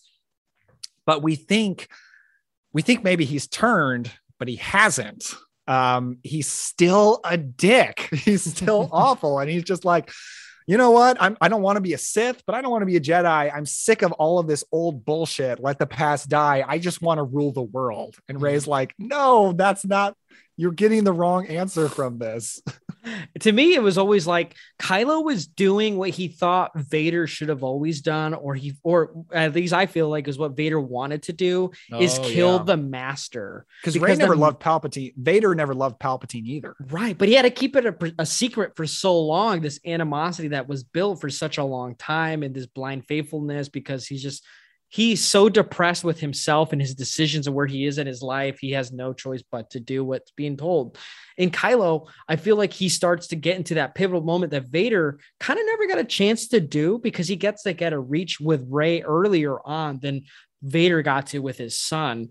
And it kind of gives Kylo this idea that I will get support. Like I can get rid of this monkey on my back, so to speak, which is my master, who constantly berates me and calls me useless, says I have doubt within me, calls me a child with a mask, demasculates me on top of that as well. To me, it was just him saying like, you know what? I'm going to rectify the certain inequities that my grandfather, didn't get to do with Palpatine, which was kill my master and take ownership for my own destiny and take control of this fucking First Order. And, it feeds out to what the kind of Kylo we get in, Rise of Skywalker, which we'll talk about next episode, with that idea that Kylo is just doing differently what he saw was wrong from his grandfather, which is, I am the strongest. I am going to become the leader now. I'm tired of like the politics of like the Imperial officers in the hierarchy. I'm the Force user. I am the one with the fucking lightsaber. I should be ruling. And that's what kind of I've gotten with Kylo when he killed Snoke. At first I was like, what the hell is going on here? Is he going to be good or what? And then you just don't get an answer. You don't get a character like Kylo Ren in all of Star Wars, So like every decision he makes in the movie is so unique, and I'm all for it. Yeah, he's such an interesting character. And I do think of the 3 sequel movies, this is the Kylo movie. This is the movie where Adam Driver shines the most. This is the movie where his character is the most interesting. They got rid of the mask for this movie, which Rian Johnson is a very simple explanation for that, which is just, I have this great actor, Adam Driver. I'm not going to cover up his face. So I'm going to get rid of the mask. And I'm actually one of the people, I like that they bring the mask back in Rise of Skywalker, but at the same time, I love that we don't have it for this movie. I love that this is Kylo's movie and we get to look him in the eyes for so much of the movie. Yeah. Speaking of looks real quick though. Yeah. Man, how come this sequel trilogy could not get Rey's costumes right? She almost looks identical throughout the entire movie, all 3 movies. Yeah, that's really something I'll probably talk about more in Rise of Skywalker. And then in certain ways, I like her costume in Rise of Skywalker, but on the other hand, I wish they drastically switched it up. But they didn't. Yeah, she mostly looks, there are differences, but she mostly looks the same through the 3 movies. She's wearing like Karen capris in this movie with black boots. Karen capris? Yeah, she's wearing capris throughout this movie. Are capris a Karen thing? Oh yeah, dude. Oh yeah. Okay. Soccer moms capris 100%. Yeah. You either wear pants or shorts. Either way, not capris. Who's got the best drip in this movie? Honestly, Finn. Interesting. I also when he's wearing the Imperial uniform, he looks pretty cool. He does look pretty sharp. Yeah. Poe's looking good though. Got his jacket. Poe's always looking good. It's true. But yeah, 100%. I love how Kylo takes his mask off in this movie. And when he betrays Snoke, I love how it feels like this big thing, but it's also like kind of like, well, we're done with this character. Now we can move on kind of thing, It just like because Snoke never really caught on. No, he didn't. The coolest thing about Snoke was the hologram of him being gigantic and me wondering if he was going to be gigantic. But other than that, I always felt like the First Order was like a band of like officers in Kylo, Like Yeah. Snoke is barely in these movies up to this point, except to the part where he's like bullying Hux. Yeah, he just feels like a placeholder. And it turns out in the next movie, that's exactly what he is. Yeah. I love the part, like, I mean, besides that beautiful throne room sequence of events, like that's just like peak Star Wars right there. I love Hux after the aftermatch and Kylo's knocked out and he goes like, what should we be doing? Our supreme leader is dead. And then Kylo is like, I'm supreme leader now. I love that transition of power. Me too. Just talking about something just before that moment, I got to ask you something, man. So in the wake of Rise of Skywalker, now that we've seen that movie, what do you think about the scene where Kylo says that Rey's parents were no one? In hindsight, I think he was bluffing. I feel like he was just trying to manipulate Rey into joining him because he didn't actually know himself, but he always held this thing over Rey that he knew something that she didn't know. That's the only thing I can think of, because why else would he ever say it's nobody? And he could say like there was no plan that Disney had for, Rey's things, but like the way they handle Rey's parents throughout all the movies, the only thing I can think of is the TV spots are like thinking, who are Rey's parents? Who are Rey's parents? It would be so anticlimactic if they are just nobodies, Man, I love you, man. That is I love that you took it in that direction, because I think so many people would just say, well, that's what Rian Johnson wanted, but J.J. Abrams wanted something different and there was no plan and they disagreed. So blah, blah, blah. And to me, I would say like, maybe, we don't know, maybe, but that's a boring way to think about storytelling. Mm-hmm. So let's take this a little bit more interesting way and assume that this is a world, this is a story. What does this mean? So a few things. I mean, I kind of agree with the bluffing thing, and that I think we should point out that Kylo's goal in this scene is not to tell the truth. That's not the goal. Mm-hmm. The goal is to diminish Rey's self-worth so she would be more likely to join him. It's really like a very typical abusive boyfriend or girlfriend really move, and to say that like, oh, no one will love you but me. You're not worth anything, so you better stay with me. And I do think that's the tactic here. That's what he's doing. Mm-hmm. Also, if he does know anything about Rey's parents, it stands to reason that the only reason he would know anything about her parents is because he can see into her. And Rey didn't know anything about her grandfather. Mm-mm. So her parents being no one is all she would know. Mm-hmm. So it makes sense that if Kylo does know something, he just knows the same thing that she knows. Right. And the Rise of Skywalker answers that Rey's parents technically are nobodies. They have a lineage, but they're just they were rejects to her grandfather essentially, and they explain that in Rise of Skywalker. And I didn't in Solo. I was gonna call him Ben. Kylo up to this point has no Skywalker ability to have dreams about the future or look into the future like Anakin got to do. Yeah, Luke didn't even get that. Luke just had a strong presence of good in people, but like Kylo doesn't have anything sort of like that at all. He doesn't have that kind of power. And up to that point, he's basically doing what he was doing in Force Awakens, where he was telling Rey, you need a teacher and I can train you in the ways of the Force. Cause like we said in last episode, he realizes there's someone just like him out there. Why wouldn't you want to join up with them? It's the same thing Green Goblin does to Spider-Man in the first movie, where he offers him a way to join up with him so they could do things together. It's what every villain does with a hero in a lot of other sort of mediums, is like they want to, the bad guys want to convince the good guys to join them because they need their help, but also to test them to see like, can I convince this person to join me or no? And Rey up to this point is softening on Kylo. Kylo is conflicted. Why wouldn't he want to ask somebody who's seeing good in him, seeing at least something other than abuse that Snoke had given him up until this point? Why wouldn't he want that person to help him? Yeah. Why would they say no? Yeah, because he really wants to rule the galaxy with Rey. He doesn't want to rule the galaxy with Snoke, because Rey is way cuter than Snoke is. Right. Seriously. And don't you remember when Kylo told Rey, he's like, you and I could rule the galaxy together as father and son, I mean, yeah, there are parallels. It's poetry. It rhymes. Right. This moment that Rey is no one. It definitely, I saw it came to mean a lot to a lot of different people.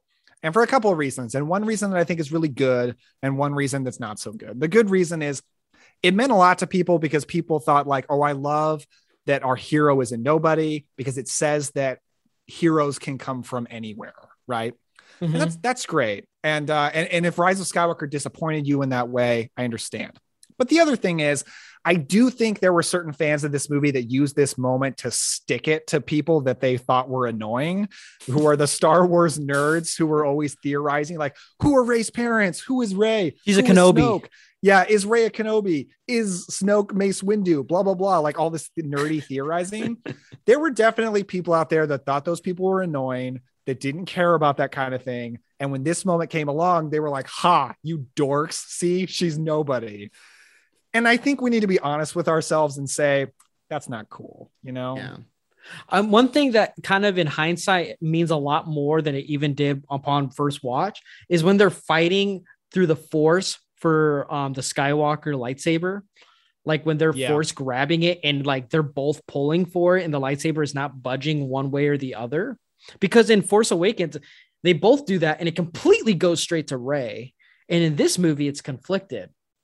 And I think in hindsight, what that means is that lightsaber is technically a birthright to Kylo, but Rey up to now at this point, being bonded with Leia, had that bond with Han and having a bond now with Luke, she has grown more into this family of the Skywalkers than ever before. And this movie is giving a hint that she might be more of a Skywalker than Kylo is up to this point. Yeah. Like she earned something that was supposed to be his birthright that he threw away. Mm-hmm. And I think go ahead. Oh, I was just going to say that I love that they destroy the lightsaber. To me, I thought that set up for the next movie for Rey to have her own lightsaber. Right. And I hate that didn't happen. That's one of my big disappointments with Rise of Skywalker is she gets her own lightsaber at the end, but not at the beginning. Yeah, I'm with you there, man. I'm with you there. But yeah, so also, man, I always think about this whenever I see it. When Luke shows up, when the hope is gone for the resistance, chills, yes. And I love the score when he's just kind of showing up and walking in the shadows and like talks to Leia and then decides to go out there and face them all. And everyone's just kind of eyes, like jaws dropped and watching. And he pulls out the blue lightsaber. I was so blues to the fact that the lightsaber got destroyed. Like, you know, like a couple of minutes before all that. There are a lot of hints that we did not realize. Yeah. Seriously. Even upon like rewatch, sometimes I'm like, oh yeah, he uses the blue lightsaber, you know? It's kind of crazy how like in the moment you forget about those things. That's why I'm thinking with like Star Wars fans sometimes like, oh, I didn't like this. I'm like, well, go watch the movie again. Maybe there's something you would have missed because we all forgot about this part. Yeah, you got to watch Star Wars movies over and over and over again, like Chris and I do. You just have to. 100%. How about that moment though, when Luke comes out and Kylo's like, fire every gun you have on that man. That is such a different like vibe to Star Wars up to that point. Again, because it shows how childish Kylo is and how different of a character he is too. Yeah, and he hates Luke so much. And he is so afraid of Luke. So he doesn't even want to go down there and face him. He's just like, please blow him up so I don't have to deal with him. Oh, but dude, that whole sequence of events from Luke just showing up and talking to Leia and saying like, I know what you're going to say. I changed my hair and stuff like that. All the way up to him. So good. Yeah. And all the way to him brushing off what just happened. You know, I didn't for a second think, wait, how did he survive all that? Or like his hair looks shorter now. He's wearing a different getup now. All these things I didn't even think about. And his feet don't make marks in the salt. Which they make that emphasis right before even the whole fucking battle starts. Yep. Rian Johnson, man, you really know how to create moments that make us forget other small little details. Yeah, we just get so caught up in the emotion and the epicness. Like Star Wars movies are inherently epic, you know. I would say maybe the only I gave it away. The only Star Wars movie that's less epic is Solo, but overall they tend to feel like that. This is one of the most. Like this movie feels like absolutely mythic storytelling. Yeah, it's like so it feels cool. like all the this movie has the vibe like it's the last of the whole series at times too. Like it feels like everything's at stake. You know, some people choose to believe that it's the last of the series. I'm not one of those people, but I know they're out there. Crazy. But it makes Rise of Skywalker just a little bit better at some moments because of this movie. Like when they call out to everyone, even using Leia's special code to see if anyone's going to come, and no one came. Until the third movie. Oh man, that moment is so good. I am so excited to talk about Rise of Skywalker. I have so much I want to say. I have so much defenses because it's funny. Like, I know a lot of people hated this movie. I don't know a lot of people that hate Last Jedi. I like in my personal life, I've only ever talked to one person I know that doesn't like The Last Jedi. And like the people that like the circles that I run in online tend to be Last Jedi fans for the most part. It's Rise of Skywalker that I feel like is the one that people hate. Dude, I just hate how Chris Terrio dropped the ball. Oh boy. We'll get there. What is one? I love every exchange with Kylo and Luke in this movie because it feels like an exchange you have with your friends, but to a lesser aggressive degree, where he's like, "Have you come to apologize?" No. And then he's like, "I'll kill you. I'll kill them." You know, just like all your these friends say, "I'll kill you" a lot. Oh yeah, especially when I put like my Letterboxd reviews up. You know?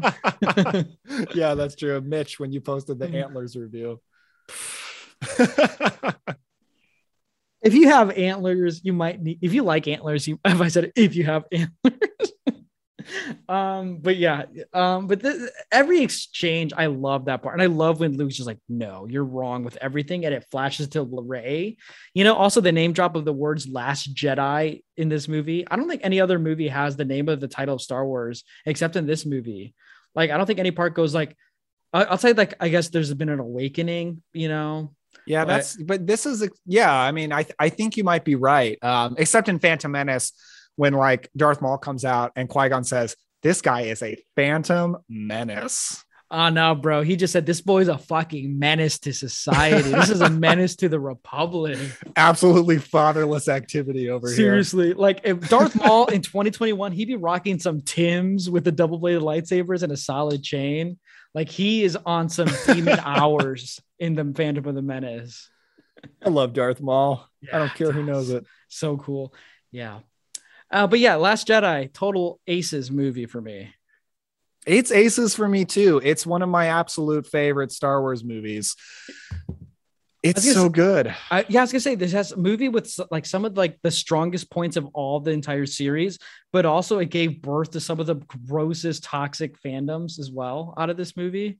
Like I feel like controversy and like crazy opinions were like died down for a long time. But once this movie came out, I felt like it was like a floodgate. Like remember the Kathleen Kennedy outcries and like Disney ruining everything with Star Wars and like the Rey being overpowered, you know, aspects of all this movie.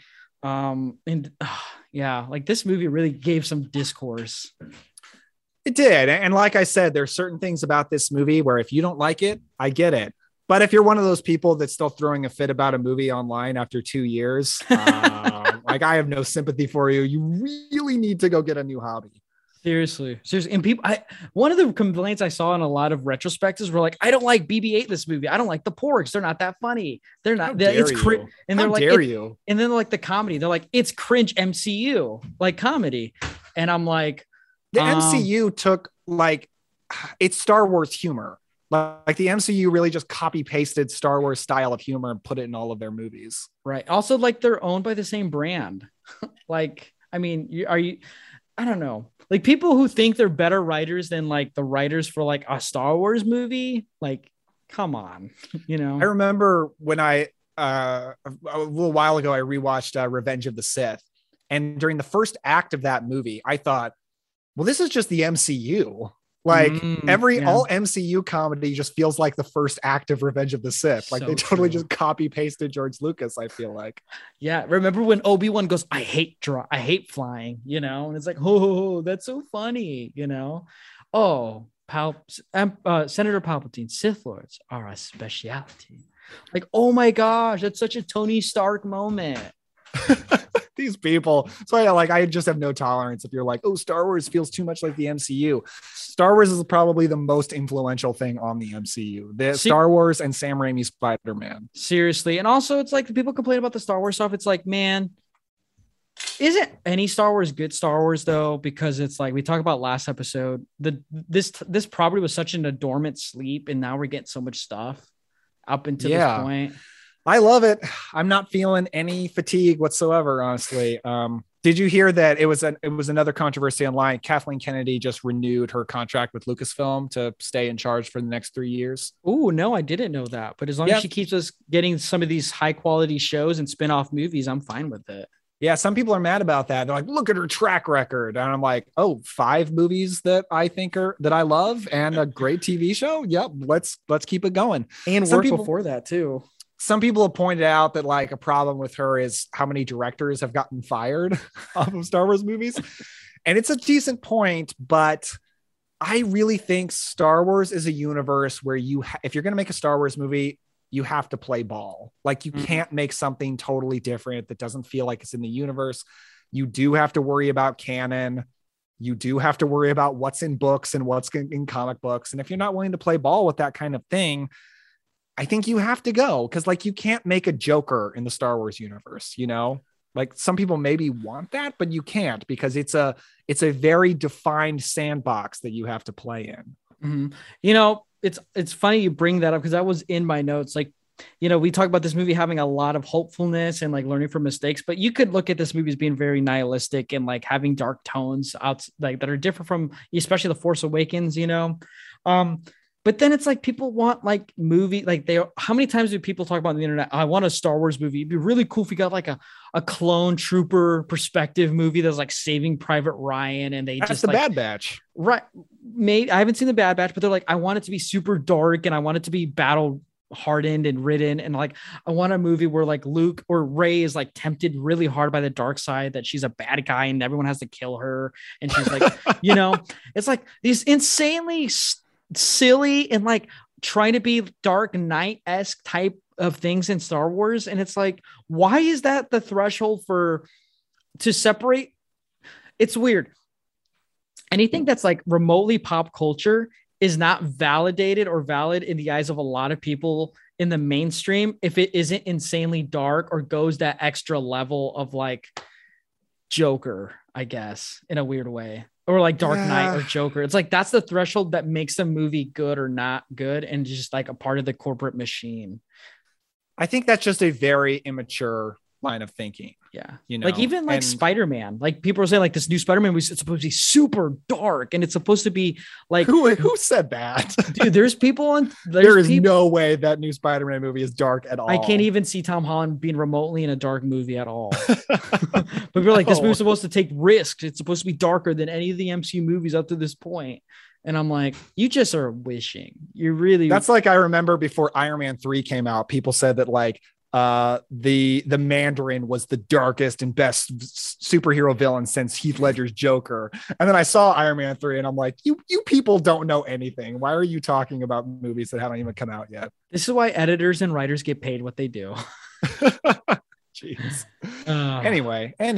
But anyway, Last Jedi, I had a lot of fun getting all this off my chest for the internet to either gloat with me or trash me. But other than that, I'm very happy with talking about for the first time, really talking about Last Jedi, because I think other people just thought like Chris likes the movie. Daniel loves the movie too. And then Ghost in the Shell, the rest is history kind of thing.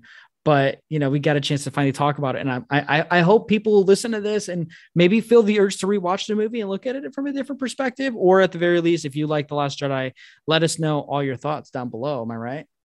Yeah. Can I name three more things I love about this movie? Yes. Give me all the smoke.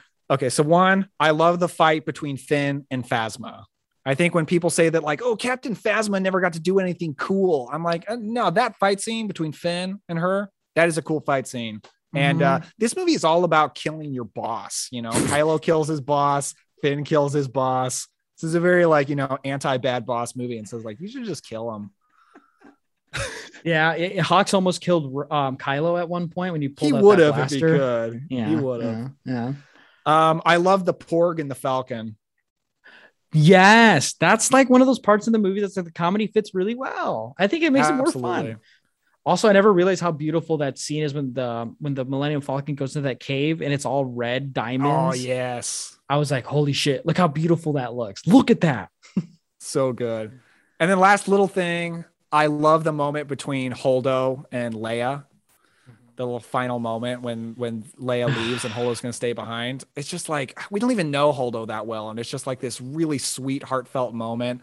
I mean, I think at least my affection for Laura Dern kind of crosses over to Holdo. And I just think it's just such a lovely little moment. To me, yeah. And to me, it's also like Laura Dern talking to Carrie Fisher too, you know? Absolutely. Yeah. This movie with you. Yeah. This movie gets like such a good, like all three of these movies get a good understanding of like, not just the characters, but like the actor to actor relationships in a way, you know, like, there's always like a hint of like meta commentary to these movies. And I really enjoy that. Yeah. That Holdo scene with Leia. Also just like every Leia in this movie stresses me out more than anything. Even in first watch, multiple watches, it always stresses me out with Leia and her character and like what's going on with her, because like, it's such a roller coaster. Oh, did you think she died when she was out 100%, in space? 100% thought she died. I thought so too. And I was so disappointed. I was like, this is how we're taking her out? No, but then we don't. And even when people call like, oh, Mary Poppins going through space, you know, that's not Leia. People are idiots. Right. But I'm like, I'm just happy she's just fucking alive. Yeah. And it's Leia using the Force. How can you not like that? That's fucking cool. Anything else you want to say about Last Jedi before we get going? I don't think so. I love this movie. I think it's interesting. I think it's challenging. I think it's beautifully shot, well acted, has incredible action. It's exciting. It's thrilling. It's scary at times. Man, I just love it. I'm glad I had the time and the crayons to talk about this movie for people who don't like it. Absolutely. You know what? So I always have whatever movie I'm talking about on a podcast on in the background with no sound. I am watching the throne room fight, and it is still incredible. I love all the grunting that Adam Driver does in that scene. I love the lack of score, how there isn't music and you just hear the swishing of the lightsabers. And oh my God, that he uses the lightsaber as almost like a gun to just hit real quick and just go through a guy's head. We've never seen that. We've never seen a lightsaber do that before. We also haven't seen any Empire body the heroes like this movie does too. Yeah, it takes the Royal Guards and lets them do something awesome. Instead of just looking cool. Yep. But yeah, no, I enjoyed this episode. Daniel, where can people find you to learn more about The Last Jedi facts? This is the only place that I've talked about The Last Jedi, but if you'd like to follow my podcast, it is the Cobwebs Podcast, where we talk about old movies. We dust off classic cinema to see what it has to offer today. We're on all podcast apps. You can follow us on Twitter and Instagram at CobwebsPod.